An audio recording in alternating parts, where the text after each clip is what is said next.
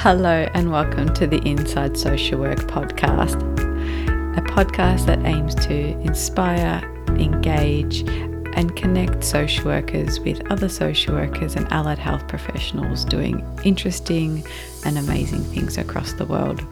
I'm your host, Marie Vakakis. Thank you for listening and I hope you enjoyed today's podcast episode.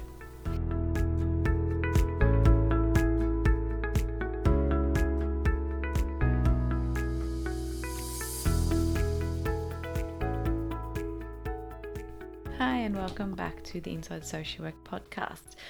I skipped a week of recording, had a cold, feeling better now, but I do need to give my voice a bit of a rest. And even though I do a little bit of batching, some of these solo episodes I don't really plan too far ahead because I want them to feel very relevant and current. And so I wasn't prepared ahead and my voice wasn't really up for a podcast episode. I hope you've been enjoying the solo episodes. It has been something that has been a challenge for me. I know a little while back when I did the imposter syndrome episode, I talked a bit about my own feelings of imposter syndrome and how it took me even a few months to get that episode recorded and published, and it was terrifying. And the supervision series has been much the same, but slowly working through it and continuing to put things out there. And I'm really enjoying hearing some of the things that you find helpful and what's been interesting to you all as listeners. In today's sessions, I wanted to talk a little bit around how to navigate therapy sessions. And this is something that I've explored in my own practice with clients. And I thought it was something interesting for us to think about as individuals who might be accessing therapy for ourselves. So how do we know what to ask, if things are a good fit, and how somebody practices might be different to what we expect. And that can actually be a little bit tricky to navigate. And sometimes you might get a client who is in a similar work space to yourself, and you might make assumptions about what they think what you think they know about your particular type of work. So I'm going to share with you 9 different questions that you can ask your therapist if you're the one seeking therapy. And if you're not, that's okay. Have a think about these might be questions that you can empower the individuals that you work with to ask or have conversations about. So one of the things I would start off is having a bit of a think about the service that you're accessing, and what are their fees and cancellation policies. And over the last few years, we've seen a change in how people access therapy because of the pandemic, moving to online. And so sometimes things like not being able to get to an appointment or having a small cold may not be reasons that you can avoid a cancellation or no-show fee. So it's worth having a conversation with somebody, with your therapist or with the admin person, around what are their session costs, what rebates are available, any insurance rebates, that kind of thing. And are there any limitations to this? So how many sessions do you get? Is there something that might be out of their scope? So for example, under the Medicare Better Access system, individual therapy is able to get a rebate, but couples therapy isn't. So it might be worth having a conversation around some of those things, and what might require additional documentation or out-of-pocket expenses, and understand the financial costs associated with this. So if your treatment plan suggests 10 sessions or 20 sessions, can you afford to keep this going for that amount of time? It can be a really important conversation to have. Yes, it can be awkward, and it's very necessary to allow you to have the continuity of care and the treatment that is required for the particular mental health issue or concern that you're going to therapy for. So that's the first thing I would recommend having a think about. The second is actually asking a little bit about the training that that person has done. it's not a bad thing to ask somebody and to find out a little bit more about the particular areas of specialty or areas of interest that they work in. So having a bit of a think around, we know that somebody who provides therapy through Medicare, for example, has suitable tertiary education and qualifications such as mental health social worker, mental health OT, psychologist, clinical psychologist. And there are also a number of highly skilled and qualified therapists who aren't covered through the Medicare system, but who are registered with organisations such as PACFA or the Australian Counselling Association or AFT, the Australian Association of Family Therapists. So it's important to know that if your therapist is qualified and can support your needs, there are a number of different modalities and specialties within those different qualifications that might be worth knowing about, and also where you can go to make a complaint if the need arises. So where can you go if somebody breaches confidentiality or does something that is unethical? Who do you report it to? Having a bit of think about that, and that might be something to reflect on for your own practice as well, is, well, how do clients know or service users know where to make a complaint, and have I empowered them and told them about how to do this? The third question, and it kind of naturally is linked to this last one, is what kind of therapy do you offer? Not all therapists use the same techniques and modalities, and even within those modalities, some people have different ways of combining them. Some people are quite eclectic. Some people add their own vibe and personality and style. Some are very experiential. So it's okay to ask about those things to see, are they focused more on a CBT? Do they focus more on immediate things like treating symptoms of anxiety? Or do they do therapy like EMDR therapy, which is really great for trauma and negative life experiences and can be used in conjunction with other tools and techniques? Perhaps you want to try something like schema therapy, or maybe you're thinking about more single session therapy or long-term psychotherapy. So having a bit of a conversation with your therapist around the type of therapy that they use. Is it short term? Is it long term? And how that fits in with your expectations. Some therapists really do spend a lot of time building deep, strong connections with their clients. Psychotherapy, for example, like long-term exploring of behavior, looking to childhood, and they can create change by supporting you to develop deeper insights. But someone might not feel that that's a good fit for them. So it's okay to ask, what kind of therapy do you offer?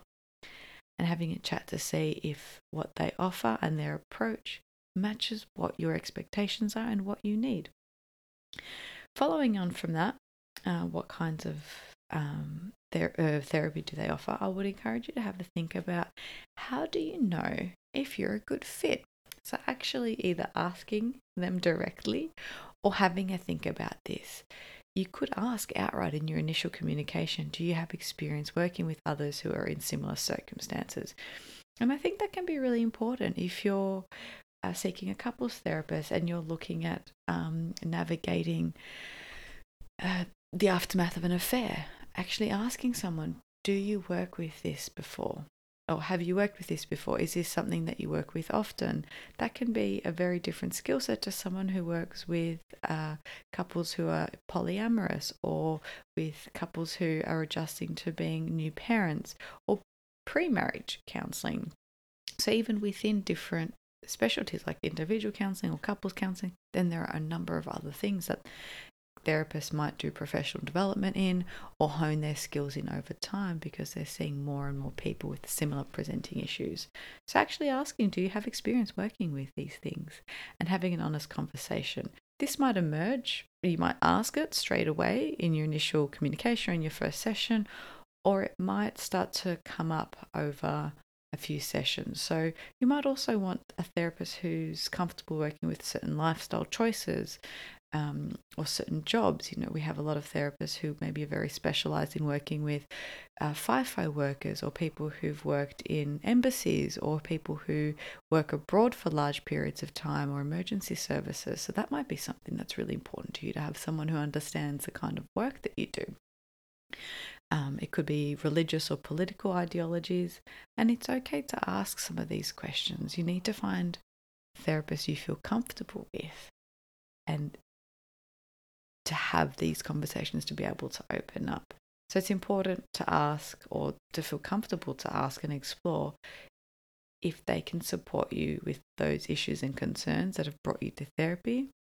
And if not, maybe they can refer you to someone else. This isn't a bad thing. In fact, I think it actually shows they're committed to helping you get the right person for your needs. So not every therapist can work with every presenting issue and every client and their needs, wants, desires, hopes, dreams, goals. It's all so different. So it's really important to find the right fit. One of the other things I like to ask is, what will therapy look like moving forward? So once you've had a chance to discuss all the things I've already mentioned, having a chat with them about what's the plan moving forward? Is it twice weekly sessions? Is it weekly? Once a month? Is it a period of time where you maybe see them every week for 2 months and then you have a break? What does treatment look like? And have some clarity around this, and how to manage expectations, progress, and making sure you have the time and the finances to commit to this process. So this is part of why I mentioned at the start, it's worth knowing the fees and the cancellation policies, so you know if you can commit to the treatment plan, so that you can get the best outcomes that you need for therapy. Setting goals. This can be a tricky one. Sometimes we go into therapy expecting the therapist to tell us, well, okay, what's brought you into therapy? And sometimes people don't know. Sometimes we don't know. We might not have our goals. So if the therapist asks you, what's brought you into therapy, or what would you like to get out of therapy, it's okay to say, I actually don't know. Maybe it's something we can work on together. These are the steps that led up to me reaching out for support, or these are some of the things I've struggled with in the past. I'm not exactly sure how it all fits in together. It's okay to ask, can you help me create some goals, so that you know if you're progressing, if things are working, if treatment plan feels like it is suitable for you. It's really important to know, what are you actually measuring and working towards? Because not every session is going to feel great, and not every session is going to be just a chit chat about what you've done that week. We want some direction and some intentionality behind what you're doing. The next few are pretty good to think about in terms of managing boundaries. So it can be hard when you're also a therapist yourself, perhaps, to not see someone as a peer. And so actually having a think about, what's the best way to contact them between sessions? Do they text? Do you leave messages with reception? Are they okay with emails being sent back and forth? How can you contact them if there is an emergency? Not so much that you need to call Lifeline or Kids Helpline or go to hospital, but do they have spaces for sort of emergency sessions? How can you reach them in between sessions, and what is the communication like? And that can vary for different people depending on their own preferences, and perhaps the style of therapy that they use, or any administration, reception sort of considerations there as well. 2 more to think about. The second last one I want you to have a think about is asking, what can you do in between sessions? And I think therapy is not just in the sessions, and to get the most out of these, you need to do the work. And I do that in air quotes because that looks different for everybody, but you need to do the work outside the sessions. And I like to think about, personal training as an example here is, in between PT sessions, you need to maybe look at your eating plan, what you're eating, your nutrition, your sleep. You stick to that plan. You might keep exercising, doing stretches. If you have an injury, you might be working on rehabilitation for that. So therapy is work, and the work looks different to different people. For some people, they might have more formal homework, worksheets to work through, moods, feelings, emotions, a logbook, or it could be experiential. So giving yourself access or putting yourself in situations where you can use the new coping tools and strategies. So if you're working on managing social anxiety, that's not something you can just talk about. You need to start exposing yourself to situations that create some anxiety and then implement the coping strategies. For some people, it's journaling, reflecting, stretching out of their comfort zone, reading books, resources, listening to podcasts.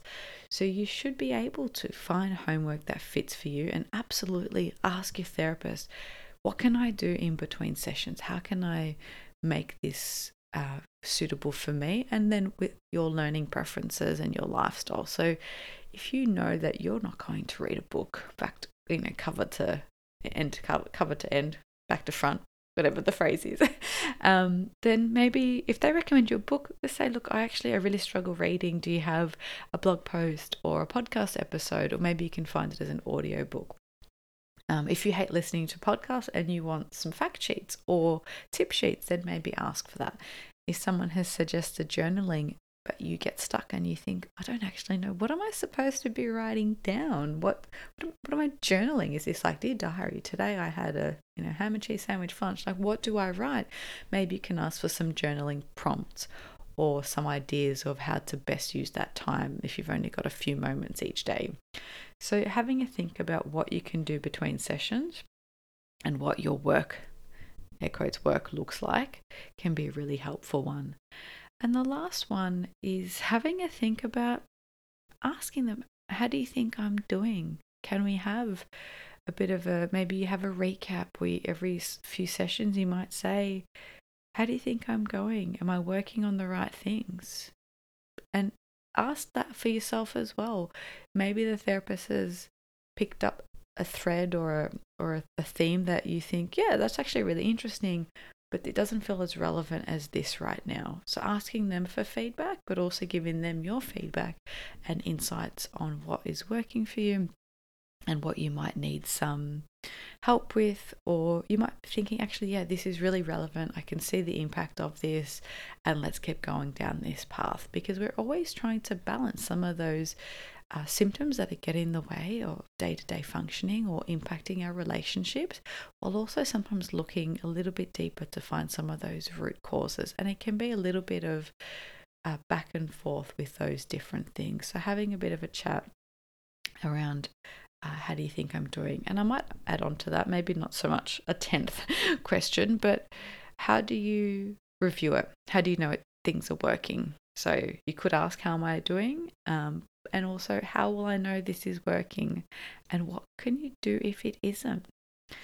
What do you say if it's not the right fit? What do you do if you're just not gelling with your therapist? They're all really important things to consider. And if after all of that it still doesn't feel right, it's okay to maybe have that chat and then explore a referral for another practitioner. But we know that connection between a therapist and client is so important for change and for safety. And so it's okay to feel a little bit nervous. In fact, it's probably expected, but you shouldn't feel so uncomfortable with your particular therapist. So it might be that some of the things are difficult to talk about, or maybe you have a sensitivity to feeling rejected, or you perceive particular things as disapproving. So you might want to have a think about what are the things you bring to that space. But if you're feeling judged, or your therapist just keeps cutting you off, or maybe they talk too much or talk too little, or things just aren't feeling right, and you've tried to ask some of these questions, it's okay to look for somebody else and find the person that's going to be a good fit for you. I hope that was somewhat helpful. A very short episode today, but it's something that's been coming up a lot in the work that I've been doing, both with clients but also personally.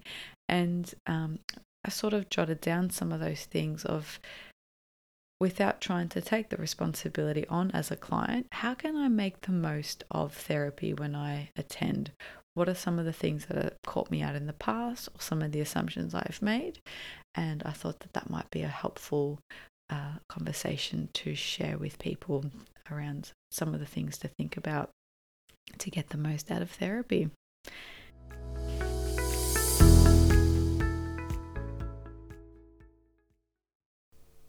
Before we wrap up, I wanted to pop in and talk a little bit about some of the training and workshops that I am running.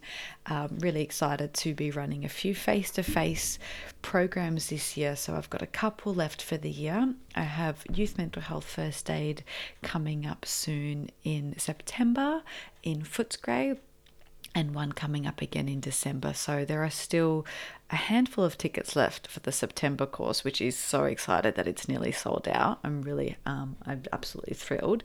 And I have an online version running in October. So this is one that you can access from anywhere in Australia. There is an online component that you do in your own time.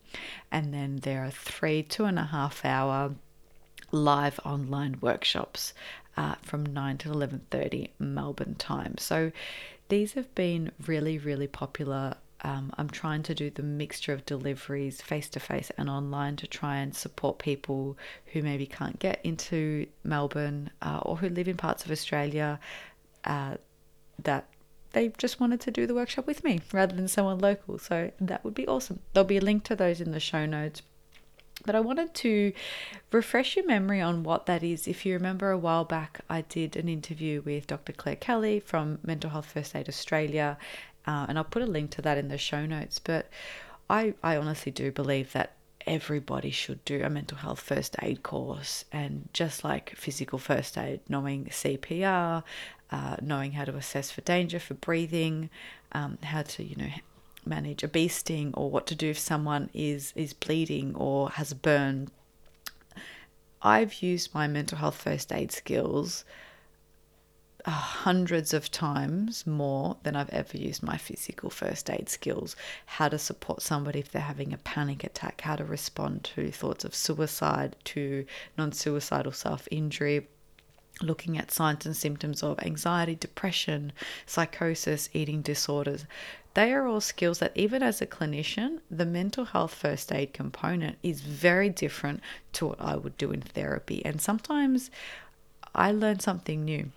Almost every course, to be honest, I've run probably close to 40 of these over the last few years, and I learned something new each time from one of the participants. They are so incredibly valuable.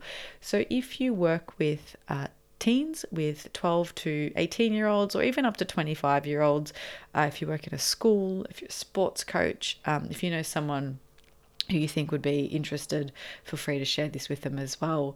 I really encourage you to have a look. If you want to do the training with me, there's some links in those show notes. Otherwise, check out the MHFA Australia website to find an instructor near you. Hope to see some of you there. That would be awesome. And if you work in schools, I've also got my supervision group running for school social workers and school counsellors. So that is one of the areas I'm particularly passionate about and support as much as I can. It can be a very isolating role, being an allied health professional in a school setting with a lot of teachers who are wonderful, and I love working with teachers. They don't have the same training as us, so sometimes we can feel quite isolated or alone.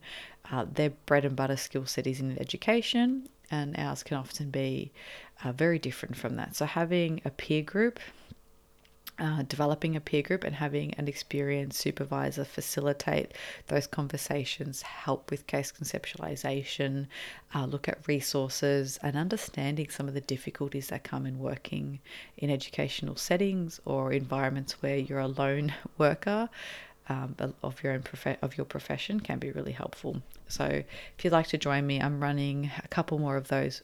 They're once a month on a Wednesday until the end of the year. That's it for me. I'll be back next week with another interview for you. So keep your ears peeled for that, I guess. And please, if you enjoy this episode, please feel free to let me know. I'd love to hear your feedback. You can leave a rating or review wherever it is you get your podcasts. Thank you for listening. I hope you enjoyed today's podcast episode.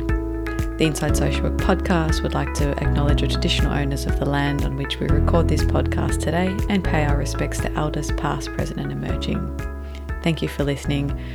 If you would like to support the podcast, you could leave a rating or a review on iTunes or wherever it is you get your podcast, and feel free to join the Facebook group. It'd be great to hear from you. Have a lovely day. Bye.